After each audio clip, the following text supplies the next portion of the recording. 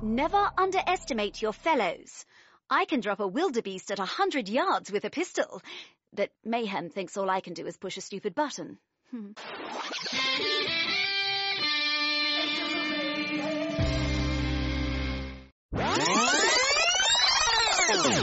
Hello and welcome to another episode of El Governor the Podcast. I'm your host Abdullah, and I'm joined today by, you want to introduce yourself? Hello, Governor. I'm Larissa Gallagher. That was super dorky. I'm a voice actor. I'm very excited to be on this show. You want to know why the show is called why it's called what it is? Yes, I do.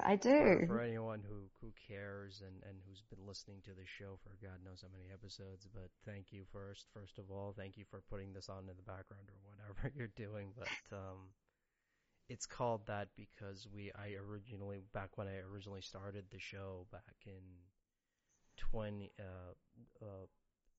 fall or winter of 2012, I was going through a bunch of various titles, and it was just one of those random titles that I just went through with someone, and he's like, I like that one, because once you call that, then they don't know what the show is going to be about or what it is. So it can be about anything, and it's a phrase That's true. And it's a phrase that doesn't mean anything the more you say it over and over again. It loses Right. meaning. I do personally love it because my husband and I have I don't even know where it started, but we came up with these two characters mucking around one day, and my character's name was Chippy and his character's name was Governor, and so Chippy would always run around going, hello Governor, Governor, got something to tell you Governor, and speaking in that accent. And recently I got to do a character that was very much that stupid thing that I used to do at home with my husband got transcended onto being distributed and aired. But it's something that I can't talk about yet, which is a little bit frustrating. But when it comes out, you will know the origins of Hello Governor. And so when you contacted me, I was like, oh, this is perfect. How could this not come together any better? Because I don't think anybody, because most of the people I get on here, it's like, yeah, I mean, I've gotten big names on here, but I mean, it wasn't. Yeah, very much. Yeah, no, but I think I originally didn't even start out as a voiceover interview show. It started out as it started out as me and Tom, my friend, doing, shooting the shit about whatever.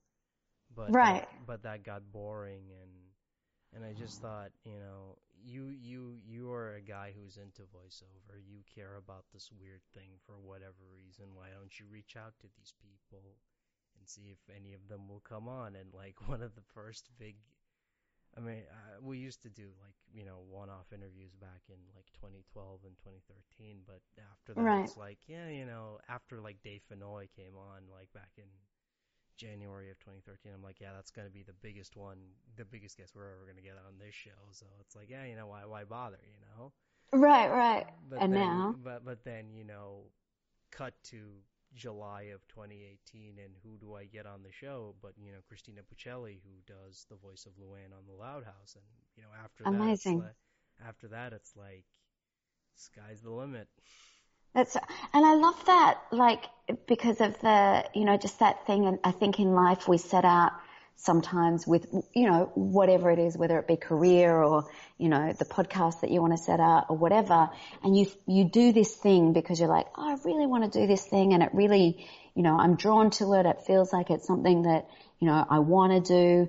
And then it in itself evolves into what it should be over time. And I say that because my background way back, from 6 years old, I started as a ballet dancer, and for a long time all I wanted to be was a ballet dancer. And then, and then I went into musical theatre, and all I wanted to do was musical theatre, and then, transition from musical theatre to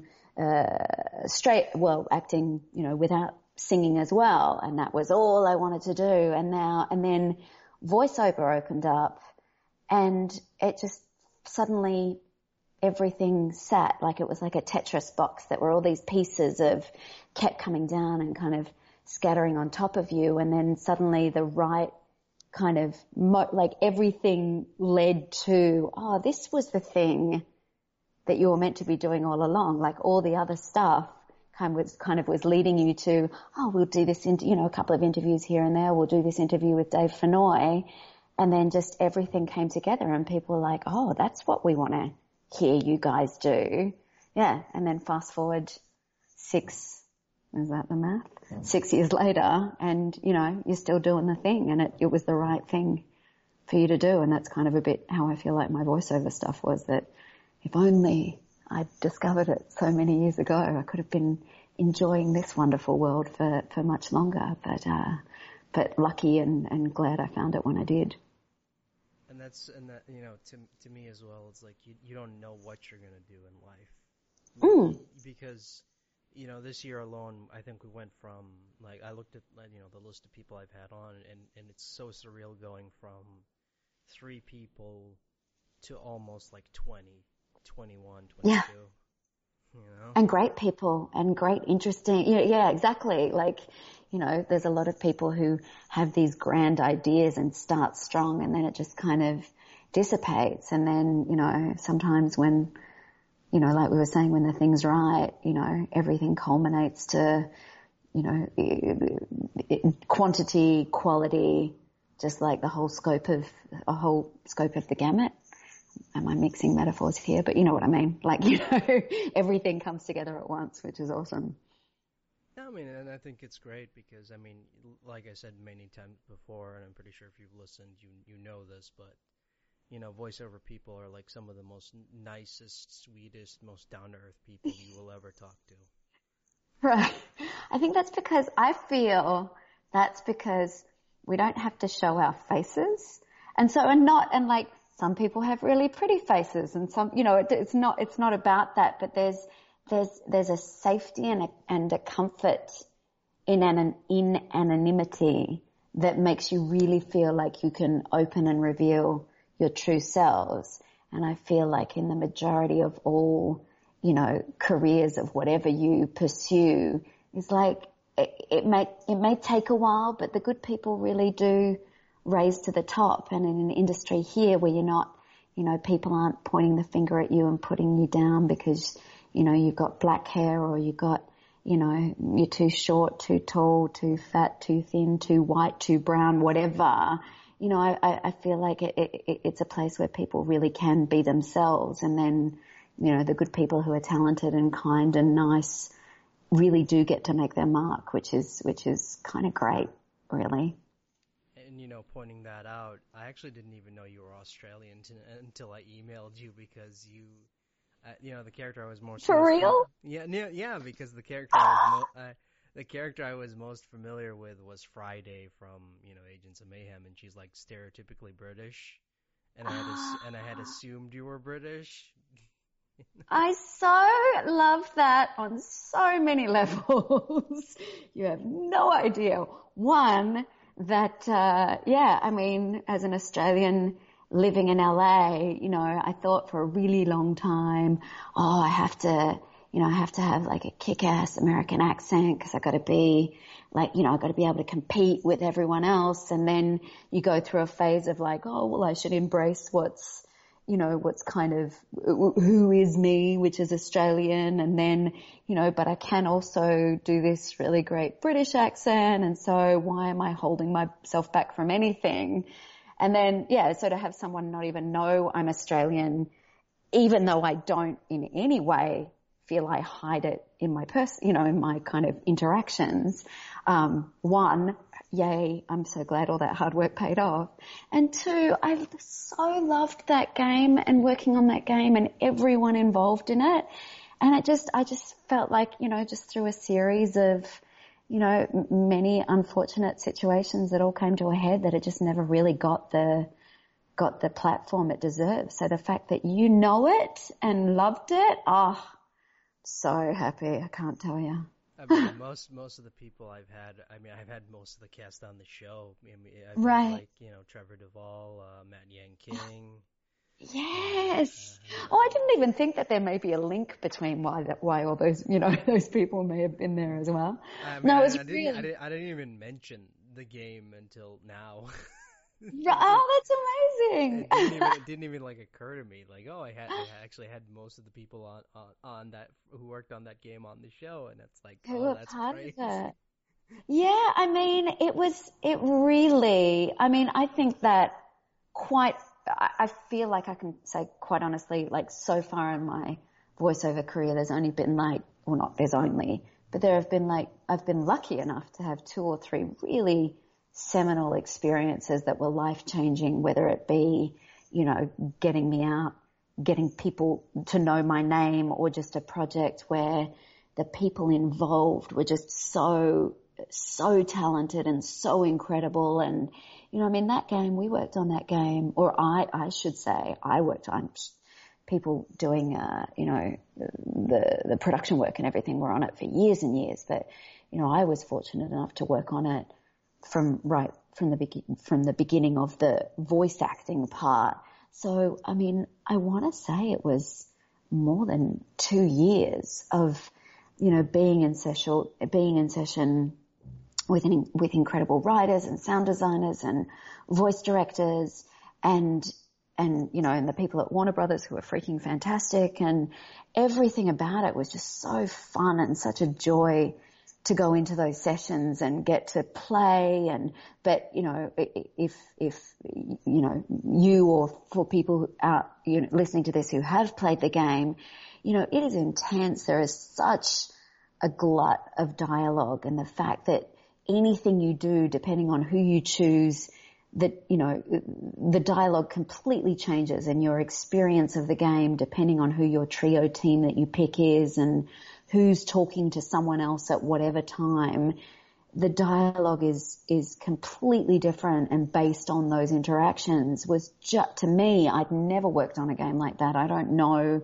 And, I feel a bit embarrassed to admit I don't know how many games have that much detail in their dialogue interactions with other characters, but it felt brand new to me, and it was so incredible to, as an actor, to kind of go through the same scenario, but with all these different characters, and based off who was speaking to me, how I would react back to them, and based on what they knew about my character also, kind of going through that it was such a wonderful experience as an actor that it was just, so when the game, didn't quite do as well as everyone had hoped / assumed, it was really disappointing in that sense, because it was like all this incredible work that people have done that will never get heard because the game just didn't take off, and the, probably millions of hours of work that went into it from everyone involved, be it, character creators or background artists or, all the IT and all of that, let alone, the kind of what is immediately visible from actor, director side of things is, it's kind of sad, but far out. That was such a fantastic game. So.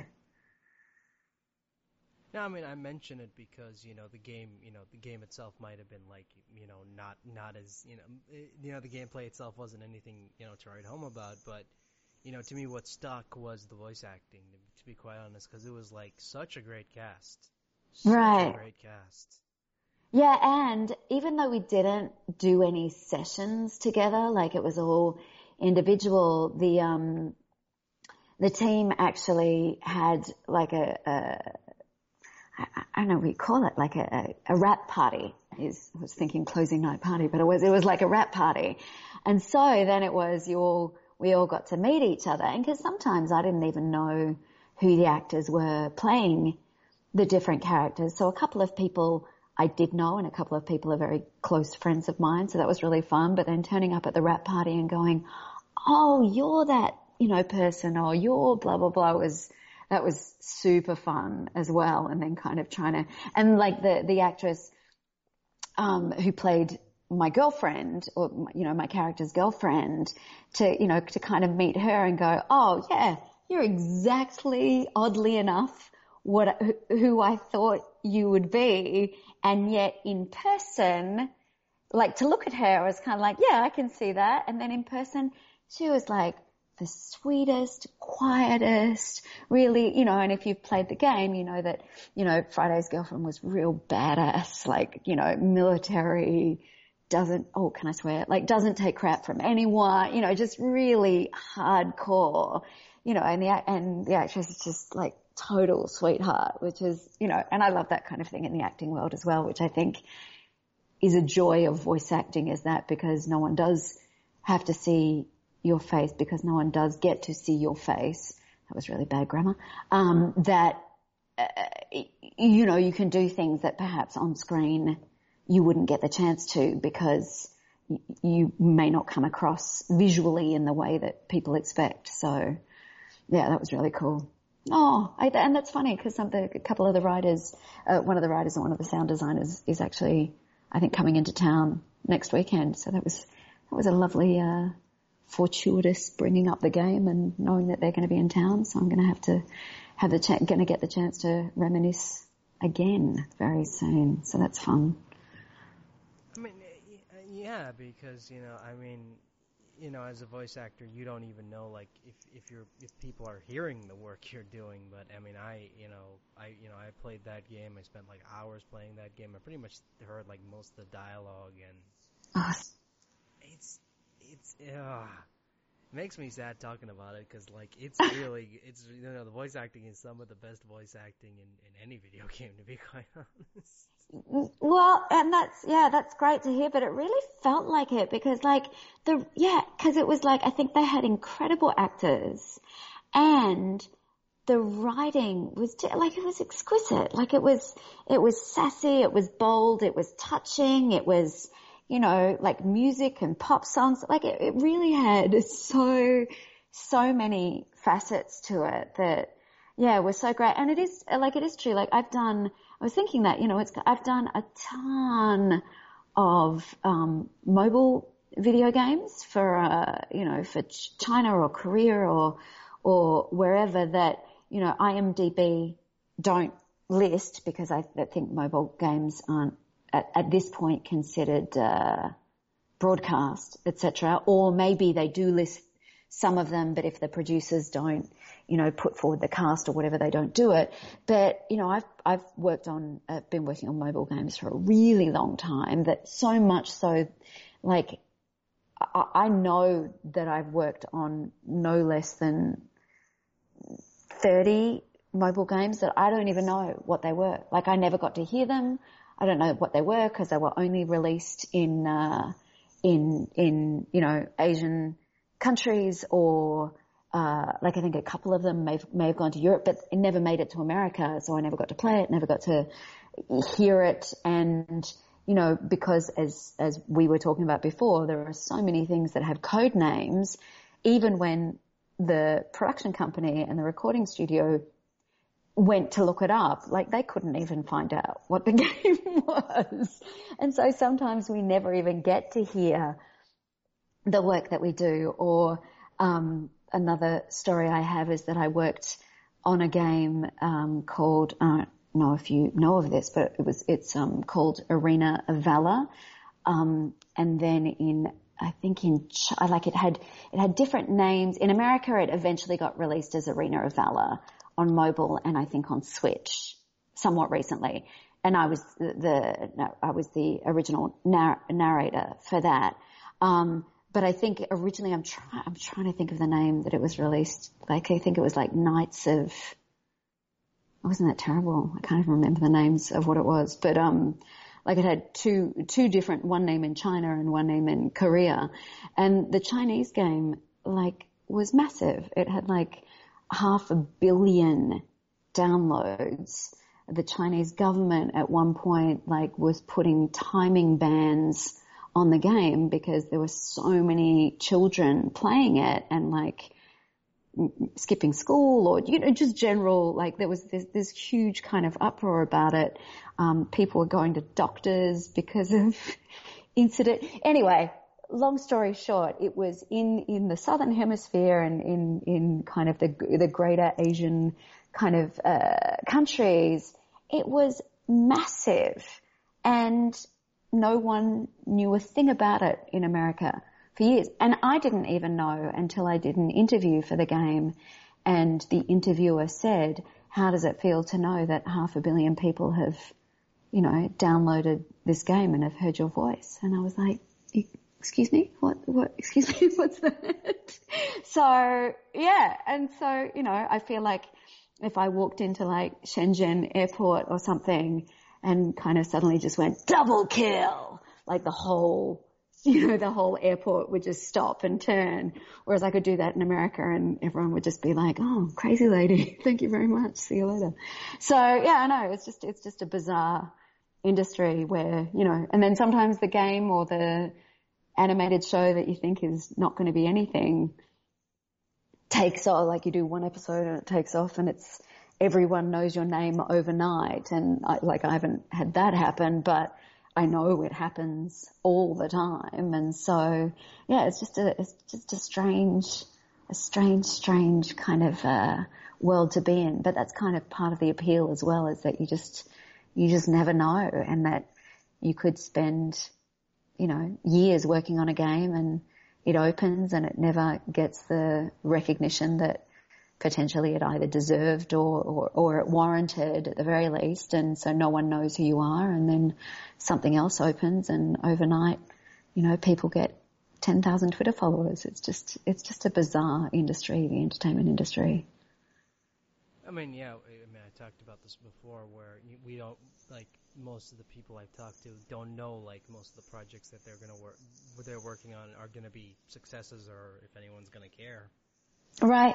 Yeah, because, for sure. Because, you're just going in there, to it's basically just another role. I mean, I know it sounds, really wrong to say that, but it basically is, and you don't even know, if people are going to care about this character, or this property's going to take off, or whatever.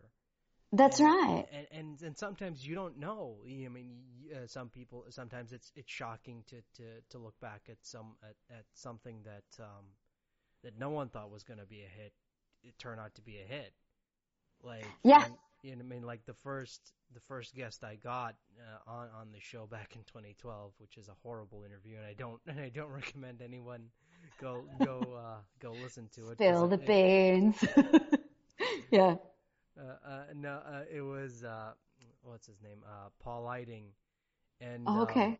And he was on the original 1980s Transformers cartoon, and he flat out said, like, nobody on that show expected it to be a global phenomenon. Right. Nobody. Because they went in being told, you're just doing a toy commercial for children. Oh, that's crazy. Yeah. And now look at it. Not only, not just the toy commercial for children, but like, a freaking worldwide phenomenon, movies and cartoon series and get like the whole gamut. That's incredible. Oh, that's amazing. Yeah. And I think it is a little bit like that. I've got like when I did, so I play one of the, like, what do they call it? General population in Red Dead Redemption 2. And I distinctly remember that session because I got, I had to audition for it, and then I think I might have even got a call back for it. I think I might have got a call, yeah, because I think I auditioned for it and it was an Irish accent because it was an Irish character. And then I think they gave me, I want to say they gave me an additional script. I could be making this up or it could be confusing games, but they gave me additional script because it's like, we want to see that you can sustain said Irish accent over, because I mean, I think that happens a lot if producers don't know you and you can do a really amazing audition, but because you've worked for 4 hours on it and then people turn up to the voice session and they can't do it because they can't replicate it. And that's kind of one of the first lessons you get taught in voiceover, is never do something in an audition that you're not going to be able to sustain for at least 4 hours with no notice at all that you're going into the session, because you can, be forced to do that with something that you think, oh, I should be fine because I'll find out about it and then I'll do research and whatever. But, so I'd done the audition and then I got called by Heather at my agency at Atlas to say, oh, you've booked it. This is did she say the production company? I think she might have said I think she might have said that it's Rockstar Games and this is the code name, and I can't remember what the code name is. And so, or maybe she didn't say Rockstar, but when I signed the NDA at the session, I think it was just the code name, and then I got to the session and even doing the session, nothing in that session indicated to me what I was working on, no clue at all.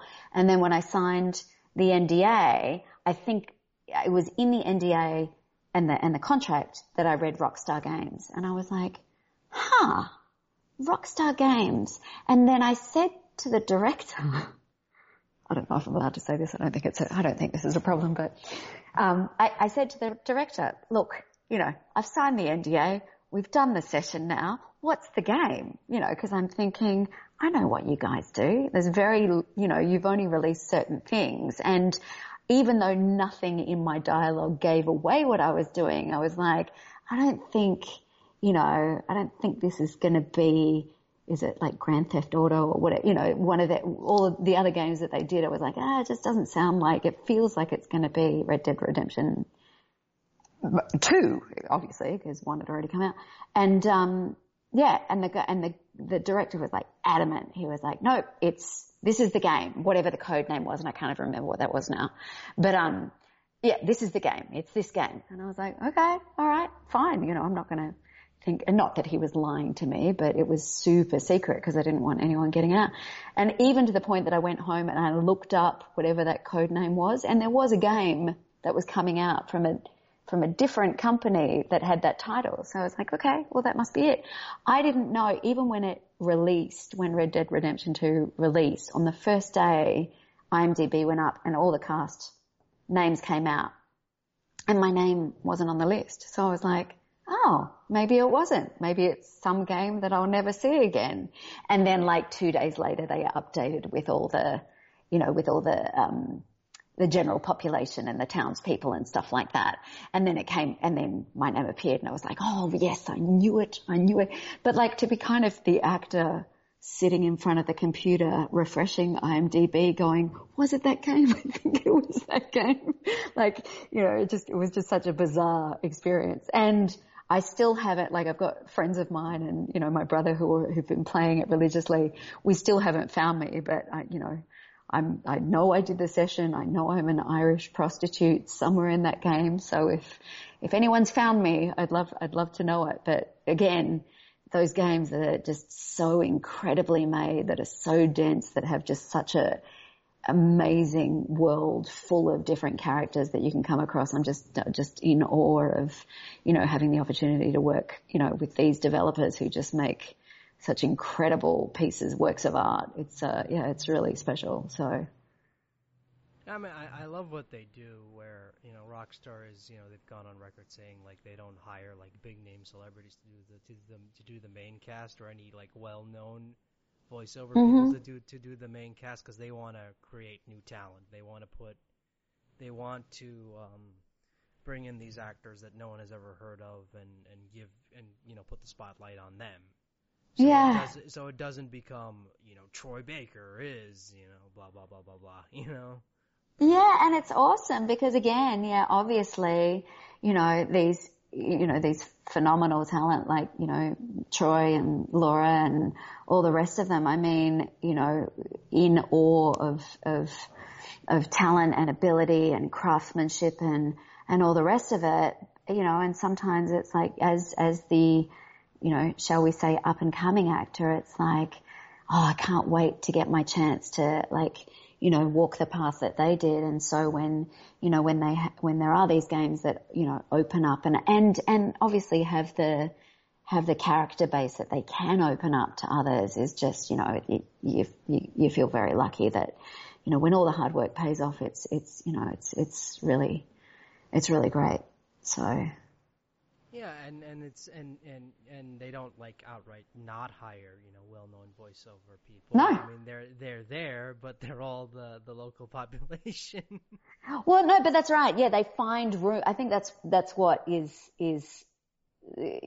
creates such beauty, is that it's like, well, we're obviously not going to hire these people because they're the best in the business and they know, we know we get them and they're going to do a phenomenal job. So they find places to open up for others, to bring other people in. So yeah, which is so great. So, I mean, it's really, and it really is like you were saying earlier that, voiceover people are super nice and all the rest of it. And like,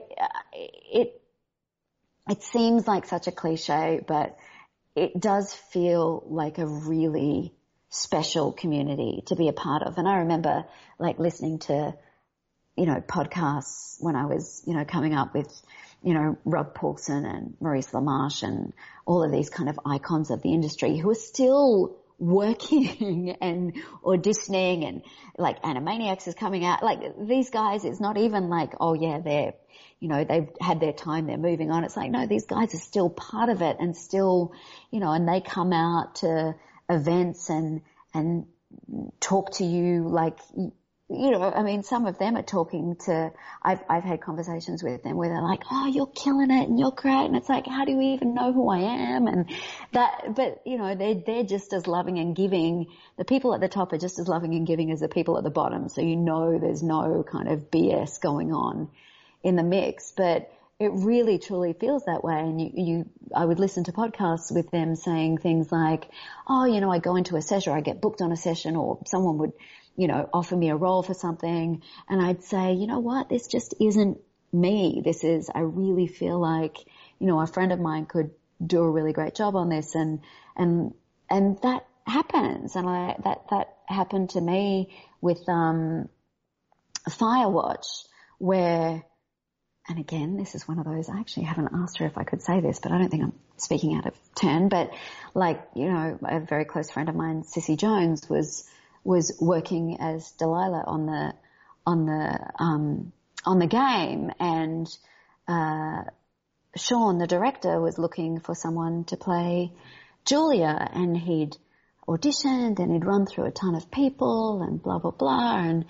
And Sissy said one day, oh, have you ever thought of maybe Julia isn't American? And he was like, no, but talk to me. What's going on? And she was like, oh, I've got a friend of mine who's really awesome. And, I mean, she can do an American accent if you wanted to, but she's native Australian, and maybe that could be like an interesting little twist thing, whatever. And he said, oh, well, yeah, well, give me your details, whatever. And he sent me a script and I auditioned for it, and, I rang Sissy and was like, tell me how I can get this job. Give me everything that Sean loves. I need to know how to do this properly. Anyway, and just did it as me, really. And he loved it and ended up changing the character and changing some of the backstory, so that Julia was Australian. And 100% I wouldn't have got that job if it wasn't for Sissy. And freaking amazing game. And, and two, all it took was someone to say, hey, have you thought about this? And I have this person who can do it. And the director had this moment of going, oh, why did I kind of box my creativity into this one accent? There's no reason why this character couldn't be from a different country. And so, I will now change the script to accommodate that. And whilst Julia herself doesn't talk much in the game or voice much in the game, she's definitely, the most important part of how the game continues and how it unfolds, and choices that you make along the way based on, how much do you love your wife? Or I only say that to people who chose Delilah over Julia, who will know what I'm talking about when I say that. But that was incredible. And had it not been for Sissy doing that, I don't think that game would have ever even come across my audition slate or whatever. So it really is. People are giving and kind and generous. And then I think, of course, like anything, is that when you have those experiences happen to you, who am I not to pay that forward continuously, constantly, and every moment I can. So, so I try and do that. And I think that just, continues this ethos, if that's the right word to use, of love and support and kindness within, the voice industry as a whole. Yeah, I mean, because if it was like any other industry, people would have not given it a second thought, and it's just like, it's a throwaway role, who cares, cast it. Yeah. And plus me first. If I tell them about this other person, and that's, I'm sure there is a lot of incredibly giving, generous, wonderful people in the on-camera world, but in my past experience, having never done anything on camera, because, I just came across a lot of people who would never, offer a friend up for a role in case for whatever reason the director went, oh, actually this person's better than you, or whatever. Or I do remember in Australia 100% having an experience where a guy that I knew after the effect said, oh yeah, I just auditioned for something that you would have been perfect for one of the roles in. And I was like, well, why didn't you tell me, or tell my agent, or tell the director or something? And he was like, oh, I don't know, I didn't think about it. And it was like, that was even a situation where he wasn't even competing with me. And in retrospect, he was like, oh yeah, that would have been the smart thing to do. But, I think sometimes people are so protective of their world that they don't understand that sometimes if you open up to other people, work begets work, and helping others and showing kindness, begets helping others and showing kindness. So it only just generates this cycle of goodwill and good fortune, if we want to get a little bit karmic. But I really do believe that. I feel like you get back what you give out in the world. And so if you're constantly fearful of the next talent around the corner, I mean, you're never going to learn and grow, and you're never going to, or if you do, it's not through any, it's just, luck, or that's just how it ends up. But, I'd rather not get a role and help a friend of mine get it than not get a role and find out that, a really crappy person got it. You know what I mean? Like, it's that kind of weird entity, but it is true. And I do think, had it not been for the support and love and generosity of a lot of people in this industry from the minute I landed in LA, there's no way I'd be where I am now. But, I was very fortunate to kind of come into this city, having a lot of acting training behind me, having a lot of, experience behind me in the onstage world, in the acting world, in the voice world, but just not necessarily in the, video game animation world. And because of that, it was one of those right place, right time, right, kind of right background and catalogue of training and everything I needed to get me where I got, and super kind, lovely people going, hey, go and meet this person. Hey, have you met my friend Larissa?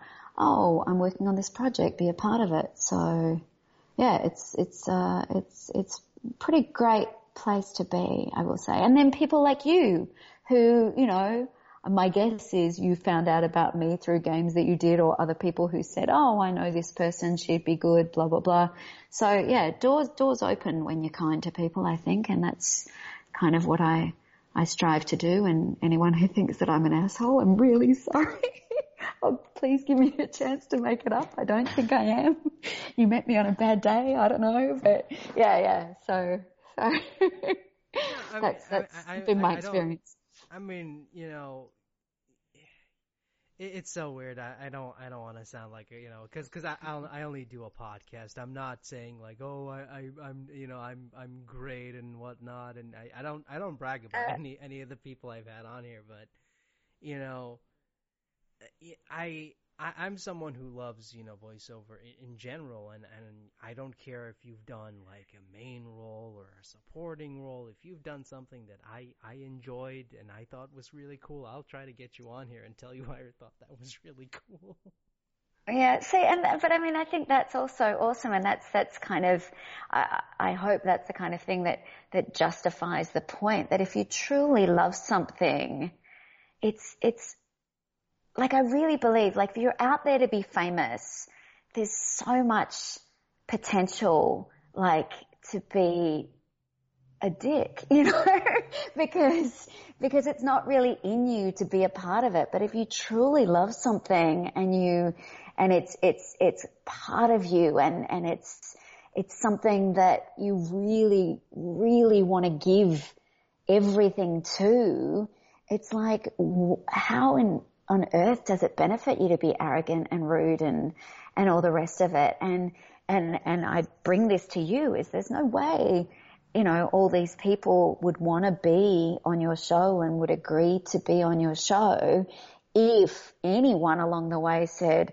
oh, you're doing that Hello Governor podcast? Oh yeah, that guy's a real, people wouldn't do it. So, when you bring love and joy to what you do, I think it just really, it does emanate from you, and then people, are attracted to that and want to be a part of it. So it's when you're someone like me and you reach out to me and I go, what is this? Let me go. And it's like, oh, hang on.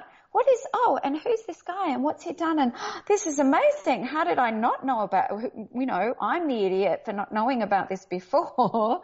And then you immerse yourself into this world of a podcast and find yourself, driving every day up to Burbank, listening to a podcast because you can, you hear the love and joy behind the interviewer as well as, the people that he's interviewing. So I think that's really cool as well. No, but I will still brag about being like the first ever podcast person who actually had Christina Puccelli as a guest.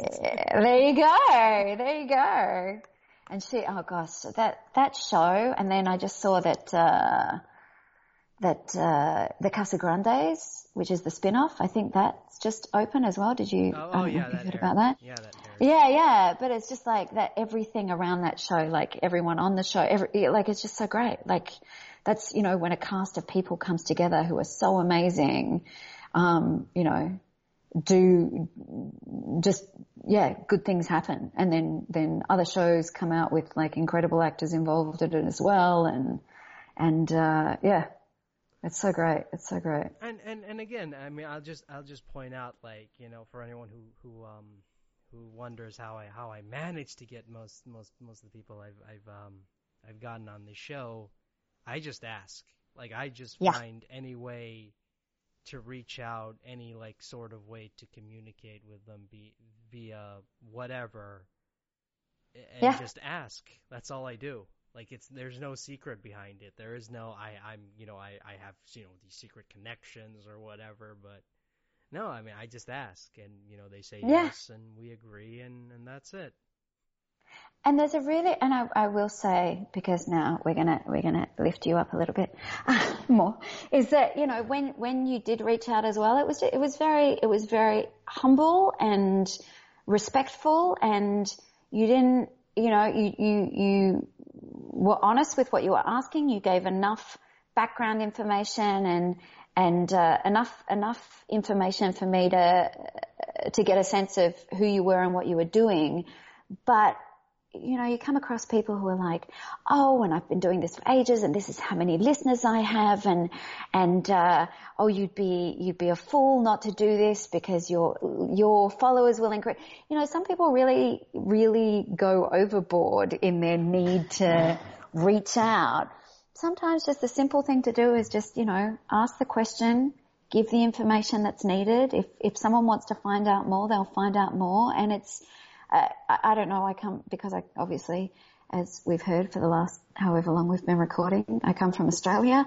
And, we come from a nation it's like no tall poppies. So the more you big note yourself and uptalk yourself and talk about how amazing and talented and wonderful you are, the less likely people don't want to be around you. It's a weird phenomenon, and you come to America and everyone wants to talk about themselves. But that was one of the things that I kind of really loved when you did reach out to me. It was simple, it was honest. The request was made. Would love to do this, and that's it. No, if you don't want to, then it's okay. Or look how fabulous I am. It was really. Yeah, the request in itself was really great. So and like you were saying to your listeners, I say that to everyone anyway. Like, the worst someone can do is say no or not reply. And that's not terrible, No one's going to fault you from asking the question. People may fault you in the way you ask the question, but no one's going to fault you from asking, and incredible things can happen from just, as you say, quite simply asking. And by incredible things, I mean this amazing podcast that we're doing. No, I mean, and I don't go on Twitter and tag someone and say, hey, would you be interested in coming on the show? Because that's unprofessional. That's gross and unprofessional, and I hate that. Right, but people do it. You know what I mean? I think there's such a beauty in simplicity, and I think in this era of social media and let's show everyone every second of my day, eating, walking, reading, whatever. There's a sense that if I don't advertise it, it's not real. And maybe I'm a little bit old-fashioned in this way, but sometimes I think just a very, I want to say discreet, but that sounds kind of on the nose. But there's just something really lovely about just getting an email going, hello, my name's Abdullah and I'm the host of this, and and this is what the podcast is about, and wondering if you'd be interested. Would love to have you on. Let me know. Great. Thanks very much. It was like, this guy sounds awesome. Thank you very much. I'd love to be a part of that. Thank you. And I mean, and I do get turned down. I mean, I'm not going to sit here and say, well, no one has ever turned me down. I mean, I'll say it. Who has turned you down? How dare they? I'll say it. Shame them. No, don't. I mean, because I get turned down. I mean, and it's fine. I get sure. I get replies from people or the representatives saying, oh, they can't do it or they declined, and it sucks. It really does. Yeah. I'm not gonna sit here and say, it didn't bother me. No, it does, because every time I reach out to someone, I reach out to someone because I want them to know that the work they've done had affected me in a positive way, and even if it's a role that they never thought of affecting anybody, and that sucks, but I understand that's life, and you're gonna end up with disappointments, and sometimes you can either give up or you can try, and it might happen. Who knows? Well, that's right, and I mean, I think that's that goes back to is you never know why someone's saying no, for one. So oftentimes we look inwards and go, oh, it's because they hate me, or oh, they think my podcast is crap, or oh, I'm not famous enough, or blah blah blah. And sometimes it could just simply be, that person just did another podcast and they said, I'm not going to do another one for 6 months, or they're busy with their kids, or they're, there can be 1,000 reasons why, but we often, kind of turn inside and beat ourselves up for it. But, the more you put yourself out there and just, ask politely and kindly and with true intent, is that the no's the no's can be very disappointing, but it's not, you're not going to stop doing what you're doing because someone said no. And I mean, again, that goes to some of the biggest no's in my life things that did quite literally at the time, you know, feel like they destroyed me ended up being the gateway to the most incredible things that happened in my life. And you can only say that in retrospect, of course, but, you know, sometimes missing out on that one show was because this other show or this other life or this thing that you didn't even expect. And kind of to go back, you know, to bookend the conversation is that, and I mean, I've told this story before, so I'm just going to be very quick with it, but it was that, like, I started out as a ballet dancer and I was going to be a ballet dancer. And then, you know, when I got older and I liked to eat food. And so I was like, I'm not going to be a ballet dancer because I can't sustain 96 pounds for the rest of my life. So I'm going to go into musical theatre because I can sing and dance.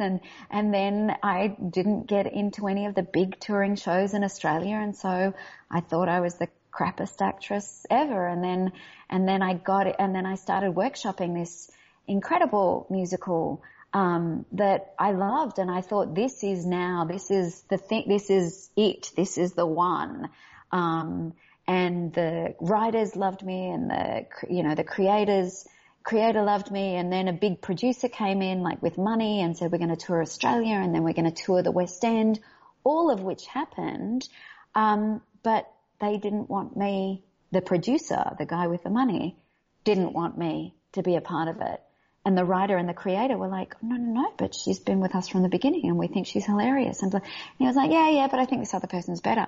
And I was shattered. And I was like, well, what am I doing in this industry when, you know, one person's opinion, even when you have all of these other people on your side and you are part of the reason that the show, you know, that this particular show became successful, you know, was due in part to me being in the cast, like any casts are. You know, but I just focused on that one person rejecting me, and I gave up acting. And I said, I don't want to do this anymore, and I'm done. And what am I doing? At that point I was living in Melbourne and going, well, I'm, you know, halfway across the country from my family. You know, I'm not good enough for this role. And I didn't look at what I did have around me, which in retrospect was good because this was the path that led me to me talking to you sitting here right now. But at the time, I didn't look at any of the other amazing things. Like, I was in a touring Shakespeare show at the time. I, you know, had lots of incredible friends. I just focused on all the crap, and that sent me into a spiral, and I moved back home to Perth. I ended up living, you know, living back at my parents' house going, what am I doing? I've been to the equivalent of college and the equivalent of grad school, and I've, you know, moved across the country, and now I'm back living in my bedroom that I grew up in since I was 10 years old, you know, 6 years old, what's going on with life? And, you know, little by little I met, you know, I still didn't, you know, I did a little bit of acting here and there, but never as a career, just because, you know, fun and friends, and, you know, then met my husband and moved to Washington DC, and, you know, and then acting caught up with me, and people, and then I did a theatre company, not amateur theatre, it was a professional theatre company, but not a SAG company at the time. Did a show with them, and people are like, why aren't you acting? Why aren't you doing this as a career? And an old voice demo that I'd done, my husband heard it and he was like, what's wrong with you? You need to go and do this. And I was like, oh, but it hurt so bad. The rejection was just, you know, I crashed. I can't do it anymore. And, you know, through his support and him going, look, you got to try. And then, yeah, I mean, we could talk for hours about the past, you know, 10 years of living in America, but that's kind of what happened. And, you know, had I not then taken the chance again, and had I only looked at the no's and not listened to all the yeses, I don't know where I would be now or what I'd be doing, you know, and I'm sure I would be happy enough, but there's no way I'd be as happy as I am now. So yeah, sometimes it's even though the no's can be devastating, you really have to give everything you can to kind of focus on, oh, but who is saying yes? And who has been saying yes? And maybe they're the people I should be listening to, and not this one producer who said no, who really, again, in retrospect, heavily grateful for, because by derailing my life, I kind of got put on another track that ended up being, the best, or whether it's the best thing or not, who knows, but I'm definitely pretty damn happy at the moment. So I think it's a good life lesson to learn that even though the no's can be devastating, sometimes just putting yourself out there with love and humility, and it's getting very deep, love and humility, and just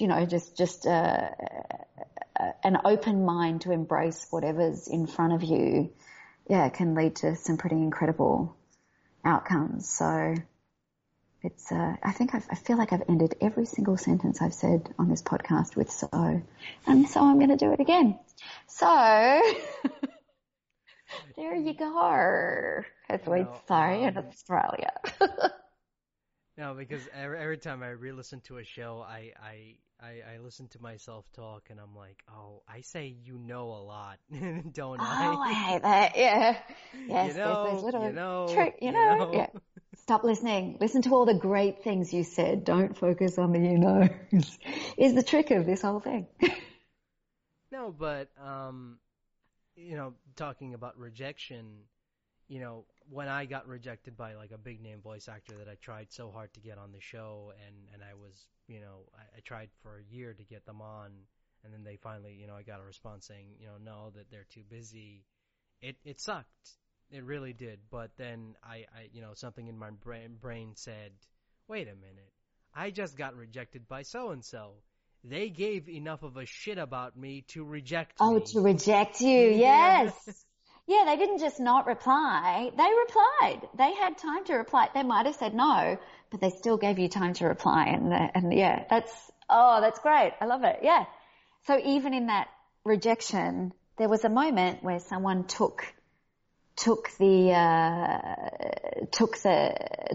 time and respect to go, oh, this person deserves a response, at least from me, rather than junk mail. So that's very cool. No, I mean, and that's great, because I could easily just focus on that. I could have just like been bummed out, but I'm like, you know what? I'll keep trying. I'll throw whatever at the wall and see what sticks. And this year alone, looking back at the guest list again, it's just like, how did I do this? How did I get all these people on this show for this year? Oh, I so love it. And again, to kind of bookend at the beginning of the podcast, it was like you started out with you and your friend just talking crap, like about nothing. It's like, we're going to do this podcast and it's going to be us and we're going to be talking.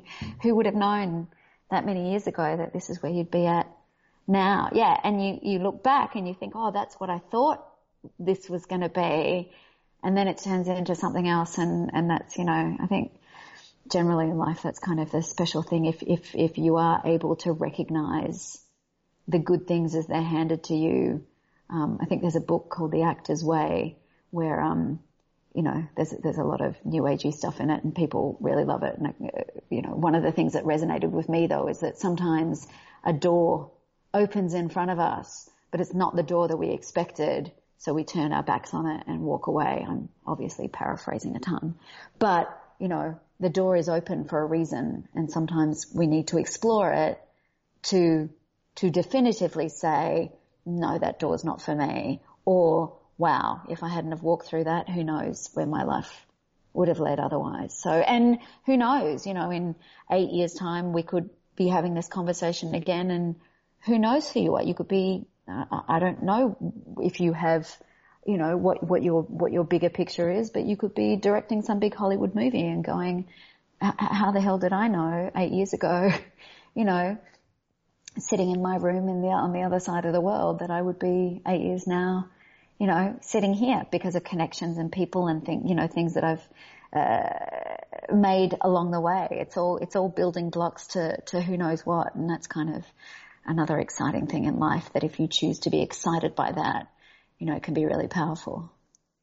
Yeah. Is that what you want to do? Do you want to be a Hollywood director? I don't know. Now, tell me about you. What's happening in your life? No, we're at that part where Where I turn the interview around on you, Abdullah. Tell me now. It's the Matthew Waterson interview all over again, where we just went on way too long and we had to talk about something else. Such a great conversation. Do it. No. I mean, my passion is writing, but right. But like I'm someone who suffers from depression and anxiety, and this year has been unfortunately very stressful, and I couldn't, I wanted to get something off the ground, but I just couldn't. So it was, and I was faced like with two choices: either focus on like writing or the podcast, because trying to juggle both is just a nightmare, and it's just gonna add more stress. And I said, but I said to myself, you need to keep busy. You can't just sit around and do nothing. Even if it's the podcast, even if it's like whatever, even if you're talking to someone for like 30 or whatever minutes, keep doing something. Keep doing something. Keep pushing forward. And it might not be the best interview, it might be the worst interview, but you're gonna. But you did something. Yeah, you did something, and I'm kind of cursed when it comes to writing projects, because every time I try to get a web comic off the ground, it either fails to find an audience, and it just ends up dying, or it just goes nowhere, Yeah, and then sometimes, I think it is though, that it's like sometimes you just need to take a step back and take care of yourself and know what's important, and know that if you keep pushing that webcomic, it's just gonna make you spiral further, so that you need to do something, you need to achieve, you need to continue to create, but maybe you need to step to the side, because sometimes when your heart and soul is so wrapped up in something, it can strangle rather than release. And so it's that knowing when to take care of yourself, so that you can build your joy somewhere else, so that then you have the energy to turn back to the thing you love, to give it the legs to walk, because otherwise you'll just suffocate it. Yeah, because and I have worked myself, stressed. I cannot tell you how many nights or days I just spent looking at that blank Word document, waiting for something to come out. No, I get it, and it's every writer's nightmare. You just stare at that blank Word document, hoping that you'll write something, but never do. If I sit here long enough, it will come, Yeah, but again, that's oftentimes if you're not on someone else's deadline, because then that's a whole other conversation. But oftentimes that's the moment that you have to walk away, because sometimes when things become so important and so all encompassing, we sabotage ourselves, and subsequently, we destroy the thing that we love so much with our own, we see our inability to act as a failing, rather than just an event that is happening. It's just an event. And if no judgment, I'm unable to do this today, I'm going to walk away and I'm going to try again tomorrow. But if it's, I'm unable to do this today, what's wrong with me? What's happening in my life? What am I going to do? This is a piece of paper. It's white, shining, strobing in front of me. That's just going to, and easier said than done, of course. But, sometimes looking after yourself can be far more important than getting the thing done that you think needs to be done.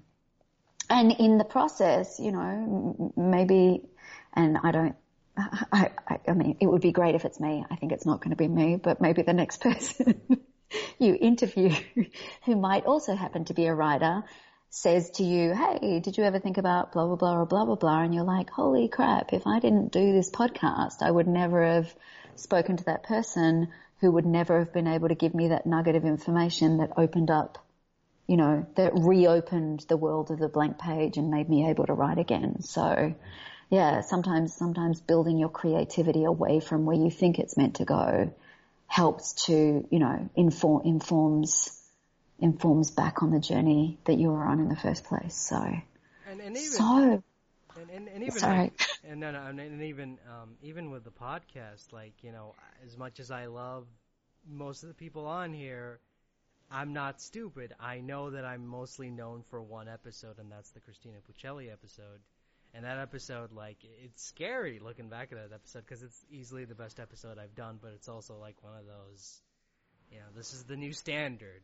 Can you surpass that standard? Well, is it though? Again, who said that? You said that. Yeah. So, you're the only one that's putting that on yourself. Like, I don't think anyone else is going to be like, well, and, to the point, and please don't take this in. I know that this was not in any way what you meant or where you were going, but like, why would I want to come on the show if I thought everyone's going to compare me to the Christina Puccelli episode and so I'm going to be crap? You know what I mean? It's like, it's no one's thinking that but you. Everyone's just going, oh, this guy does great interviews. I can't wait for the next one. And then, maybe there's one or two trolly, pigs around who are going to go, oh, he never was able to do anything as good as that one. Sure, but who cares? Everyone else is just, that episode was meant to bring a whole new world of people to you to then enjoy your backlog of stuff and what you're putting out moving forward, so. And plus it's hilarious. I'd imagine someone like listening to that and then going, oh, I'll listen to some of the older episodes and then. Yeah, and maybe they do, and because I've done that with, I listen to. Oh, I was going to say, I listened to a podcast of a very famous animator, shall we say, show creator, writer, and I've listened to episodes where I've pissed myself the whole time, beginning to end, laughing, not literally, laughing, beginning to end the whole time, amazing, hilarious. And it's like, it's a really long podcast. And then I've listened to 2 or 3 episodes in a row where I'm like, what am I listening to? I wasted an hour of my drive listening to drivel, but I still listen to it and I'm still going to keep listening to it because it's like even the drivel, I say now in order to explain this point, is still quality. It's still fun. It just maybe wasn't as funny as that one, but I don't, you don't disrupt the work from that. And I think as artists and creators, like if everyone stepped back after that one failed movie or that one failed video game or that one failed whatever or musical theatre show that they did all the way back there, they'd never have the opportunity to see what they can create and bring into the world. And I do think that, listeners and content consumers totally understand that too, because at the end of the day, 99% or 95% of the people listening don't even have the balls to do the podcast in the first place. So who are they to say that was a crap episode? You know what I mean? It's like no, even I end up re-listening to some of the old episodes I've done, and I wonder like because of course you're gonna judge. Of course you're gonna judge. Anytime you look back at your old work, you're going to judge yourself going, I should have said this, I should have said that. But, yeah, but it is fun. I love doing this. Yeah, sure, I'm biased. Of course there are guests I preferred over others. Everyone is. Yeah, of course. So that's what it is. And, and then a guest will come along that it was like, I didn't really think about that. And everyone goes, oh my God, that was like we were saying about the Transformers. We just recorded this show and it was really fun. And next thing you know, it's the biggest thing on earth. You just never know what's going to be the thing that, gets you out there, takes you over the edge, inspires you. And maybe it's not about any of that. Maybe it is, like I was saying, maybe it's about that one person that you interview who suddenly unlocks the key to everything else you've been pursuing. And suddenly you go, that wasn't about any of that at all. It was about this other thing or something else entirely. I don't know. Maybe you're meant to go out and create a garden of bonsai trees or something. You know what I mean? It could be something freaking so off track. You just never know. And so that's why you just got to embrace the opportunity while it's in front of you, and who knows where it would lead. And I think that was the biggest thing I learned kind of in my journey as an actor was, in terms of on paper, everything was right in Australia. On paper, everything was right. I went to the right schools. I had the right people behind me. I did all the right training. I had a background in all different, genres of creative performance art. And it just didn't work. It wasn't the right time. It wasn't the right place. Who knows why or what or whatever. And I could have just left it there. But, just through time and space and having the right supportive people around me, against all of my better judgment, I decided to make that leap again. And it could have bombed miserably, and who knows, and, but luckily it didn't.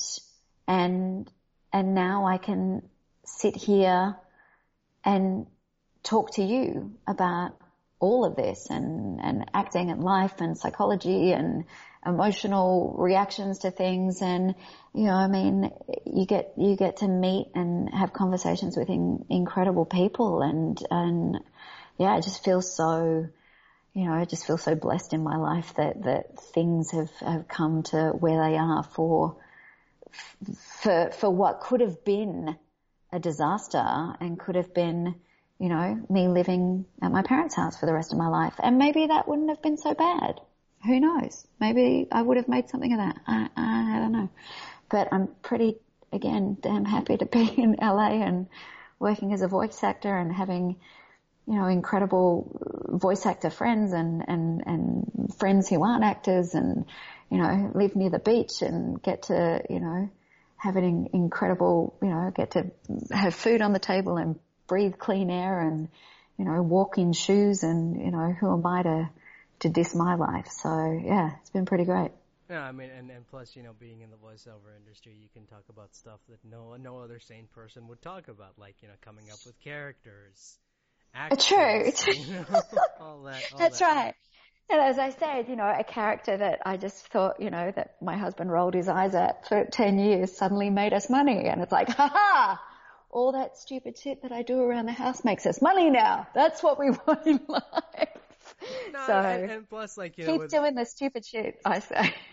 No, because I'm also kind of like that type of person who, when I'm not doing anything like, productive, I'll look at, some weird shit on the internet, and you'll be amazed at how many stuff that's on the internet that just, oh God, yeah. that's so weird. Like, one of my favorite things, and I'm gonna mention this now because this topic will never come again, and you're Australian, Please. and you're Australian, and this is like the perfect opportunity to mention this, but love it.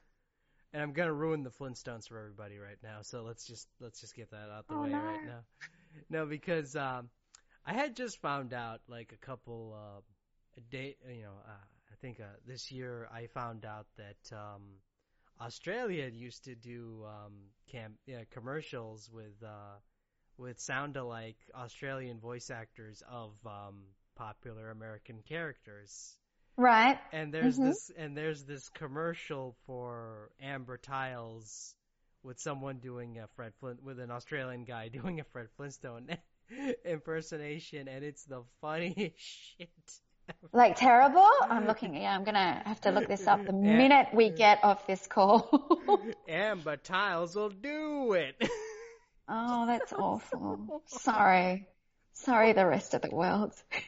And yet, Australians generally can do some of the best American accents versus Americans doing Australian accents, but every now and then people get it so badly wrong. So badly wrong. I'm fascinated. I think you have to post a link to the commercial in your show notes now, because I have to see it. And now I want to know who it is as well. Who did it? No, I mean, he's a famous voice actor who does who I found out does all the stand-ins. Like they usually can't get because it's commercials. They can't get a famous voice actor, so like they need to sound alike. So don't remember his name, but he's done work in the UK, so in the UK and Australia. So oh yes, sorry, I'm looking him up as you're talking. No, he did like Bullwinkle J. Moose in the movie Rocky and Bullwinkle. Keith Scott. Oh, I actually think I've met Keith Scott. Yeah, he's amazing. Oh, he's really amazing. And he works a ton in America. Yeah, maybe just every now and then. Yeah, I mean, now, if it is that bad, imagine if Keith Scott lived his career. Oh, really crappy. He's probably going to at some point hear this and be like, what are you talking about? That was amazing. But yeah, he's done a ton of American work. That's really funny. I have to look it up. No, because I found out about it because they do like the voice compare on Behind the Voice Actors, and I don't know who thought it would be funny to put his comparison into Fred Flintstone. And it's hilarious when you listen to it. I can't wait.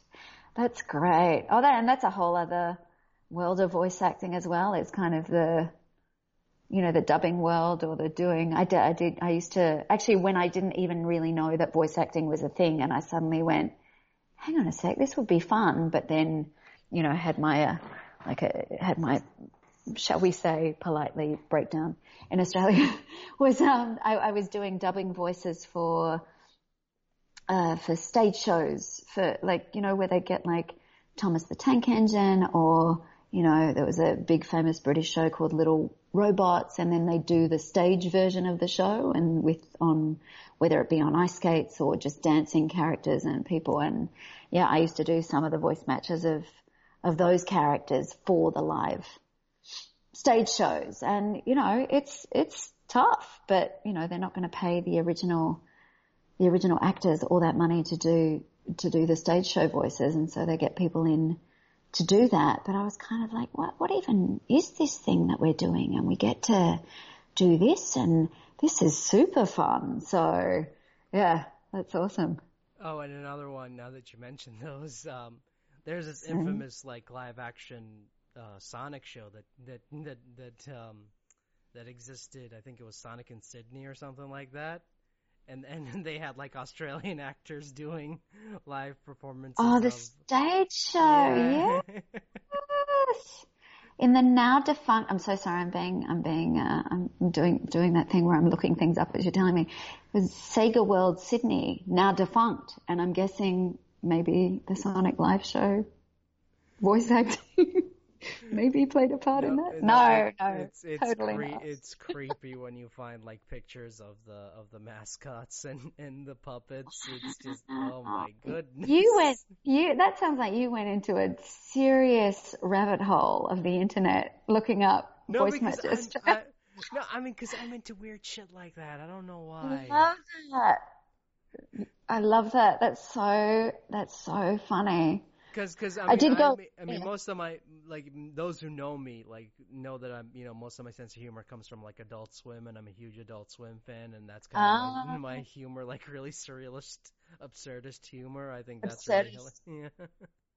Oh, I love that. Yeah, I mean, well done, internet. There's a lot of terrible things that came out of it, but there's a lot of joy that can be had from the beyond cat videos. I think there's a world of, as you say, weird shit down there that if you can find it and unlock it, hours of entertainment. No, because it makes me, because when I watch that commercial, I'm like, they should have just done like an Australian version of the Flintstones, just had like redub it with an Australian accent. Australian voice. Yeah, that is. I will say, occasionally people say to me, that thing of, oh, so did you do that thing in Australian? And it's like, well, it was a pretty iconic American character. That would be kind of dumb if I auditioned as an Australian. You know what I mean? Like that thing of, oh, do you just audition everything in Australian accent? It's like, no, you do have to kind of be okay at doing these other accents in order to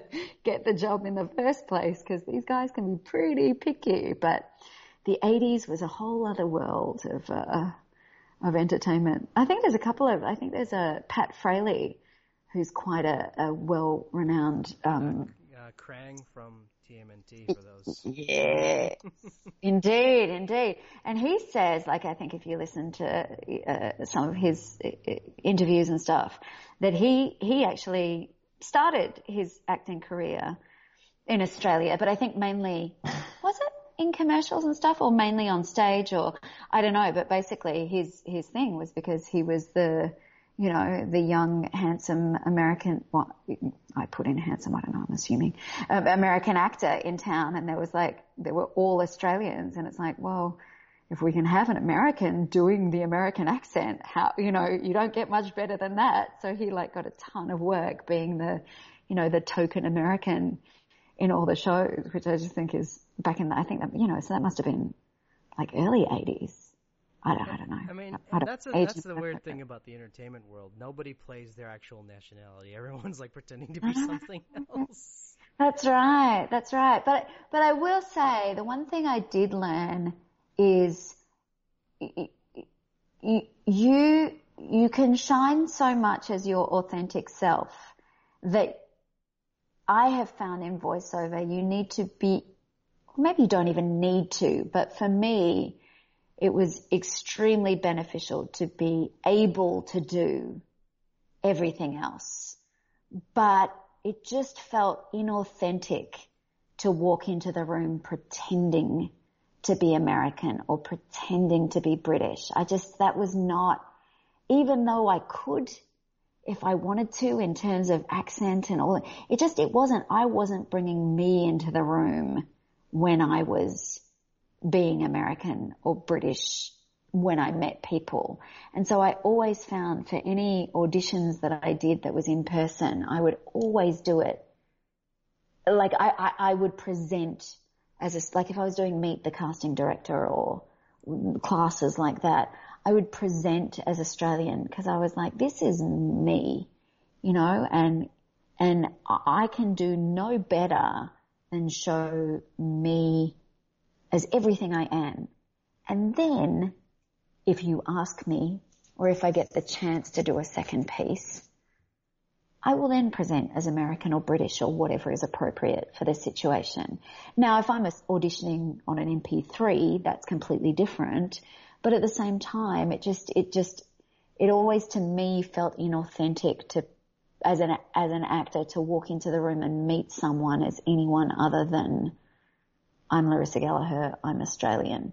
And that, I think that because when I first started, I was like, I have to be American because how am I going to compete? And I realized pretty quickly is why do I want to compete with these hundreds of thousands of other American actors?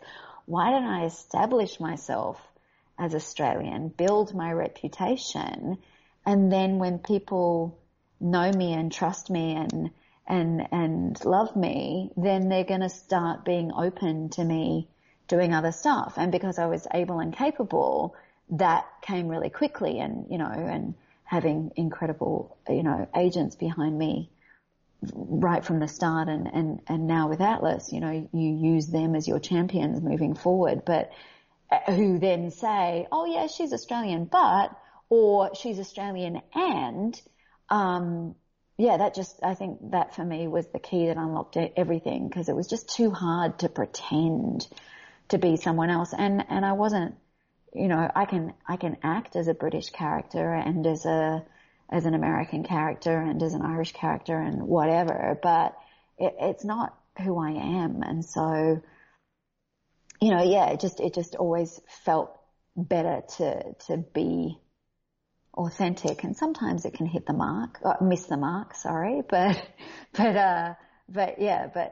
luckily most of the time it hit straight. And I can't even remember why I started saying that in the first place, something to do with terrible Fred Flintstone American accent, but maybe that was it. Maybe it was it's better. It was better in those Meet the Casting Director classes for me to go in and for the people to discover that I could do an American accent or a British accent than me to pretend and fail and then be remembered as that person who, is bad at his American accent or who screwed up in the auditioning room, rather than going in and going, this is me and this is what I can do. And when they see what I can do, they go, oh, wow. Oh, actually, yeah, you can do that. That's great.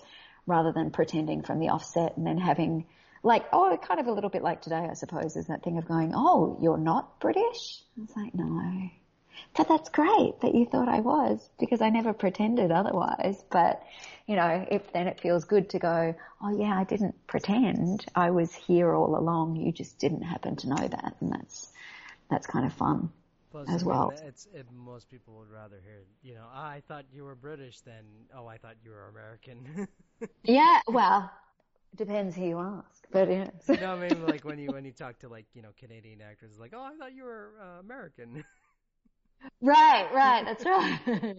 Yeah, no, it's great. And again, just going back to that really, you know, supportive community over here, as it just becomes that big, oh, you can do that? Awesome. Let me refer you over here. Or me going, like today I had to, you know, I don't get a lot of American commercial work because again, it's just not authentically me when I'm doing commercial copy as opposed to putting on a character or something like that.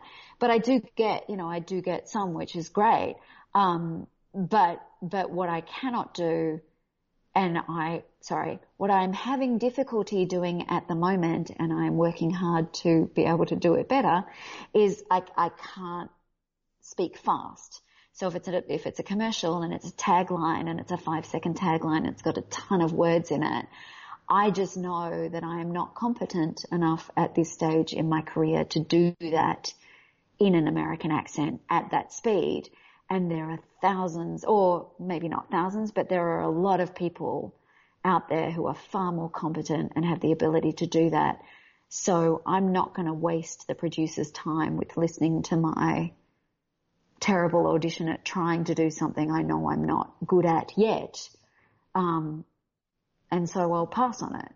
But, you know, maybe in 5 years' time, I will be good and then I will put myself forward to do it. But until I'm confident that I'm good at doing that, I'm not gonna, because I know there are people who are better at me than at doing it. And so it, you know, that should be for them to do, and I shouldn't waste people's time at going, I can do everything, because I know I can't. You know, I can do what I can do and I can do it well, but until I can do that other thing, I'm not going to put myself out there to do it. There will come a time when I'll think I'm not quite good enough, and I really am, but until that time happens, it's not me doing legal copy at the end of car commercials.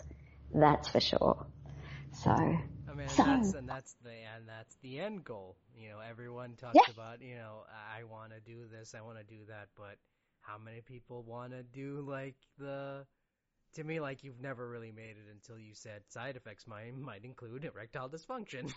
Yeah, well, that's right. And there are some people who are, like, amazing at that. And go, be erectile dysfunction 5-second person, because you are going to make a bootload of money, and if you're good at it and you love it, that's awesome, you know. But that ain't me. Now, if you give me a medical corporate video on erectile dysfunction, I'm all over that. If we shall pardon the pun. But yeah, it's just, you know what you're good at, and put yourself forward at where your talents lie, and have everything else in the background ready to go. So if someone says, can you do this? You can go, yes, I can. Or no, I can't, but I know someone who can, and here he, she, they are for you. So that's good. Yeah. Well, awesome. I mean, we're at that time. I think we wasted enough of your time, listeners. Oh, fine. Better not have wasted it. You better have loved every damn minute of it. Notice how I trailed off. I didn't commit to the end. That was a terrible acting choice. Don't do that. Commit. No, as always, any social media stuff you want to plug in before we get out of here? Yeah, look, I mean, please, if you're interested, follow me on Twitter and Instagram. I am on Facebook, but I'm really, Facebook is a little bit I like lurking and stalking on Facebook, but it's not for me. But at Larissa La on Twitter and on Instagram. I feel like my Instagram's got a little bit more guts to it. So if you're into looking at photos and silly crap, then that's probably the place to go. And I did a short foray into TikTok a little while ago, which I think is Larissa La VO, which I want to rebuild because I've got an awesome idea of what I want to do, but I haven't quite explored that yet. So we can scrap that last bit if you're not interested. But meanwhile, Instagram and Twitter would be awesome. And please listen out. I do have a couple of really fun things that I wish I could talk about coming up soon. But maybe they'll release and they'll be crap. Who knows? Or maybe they'll be amazing and you won't be able to get away from my voice. Only time will tell. So thank you so much for taking the time up to do this. I know this was pretty, we kind of trailed off, but... No, I mean, I had an awesome time and I love talking about all aspects of voiceover and psychology and why people do what they do. So if I've had fun, then I hope some of you guys have as well. So thank you very much for inviting me on. It's truly. And as always, if you ever want to come back on, you know where to find me. I would love to. Thank you very much. Thank you very much for your time. Thank you. Thanks everyone. Bye.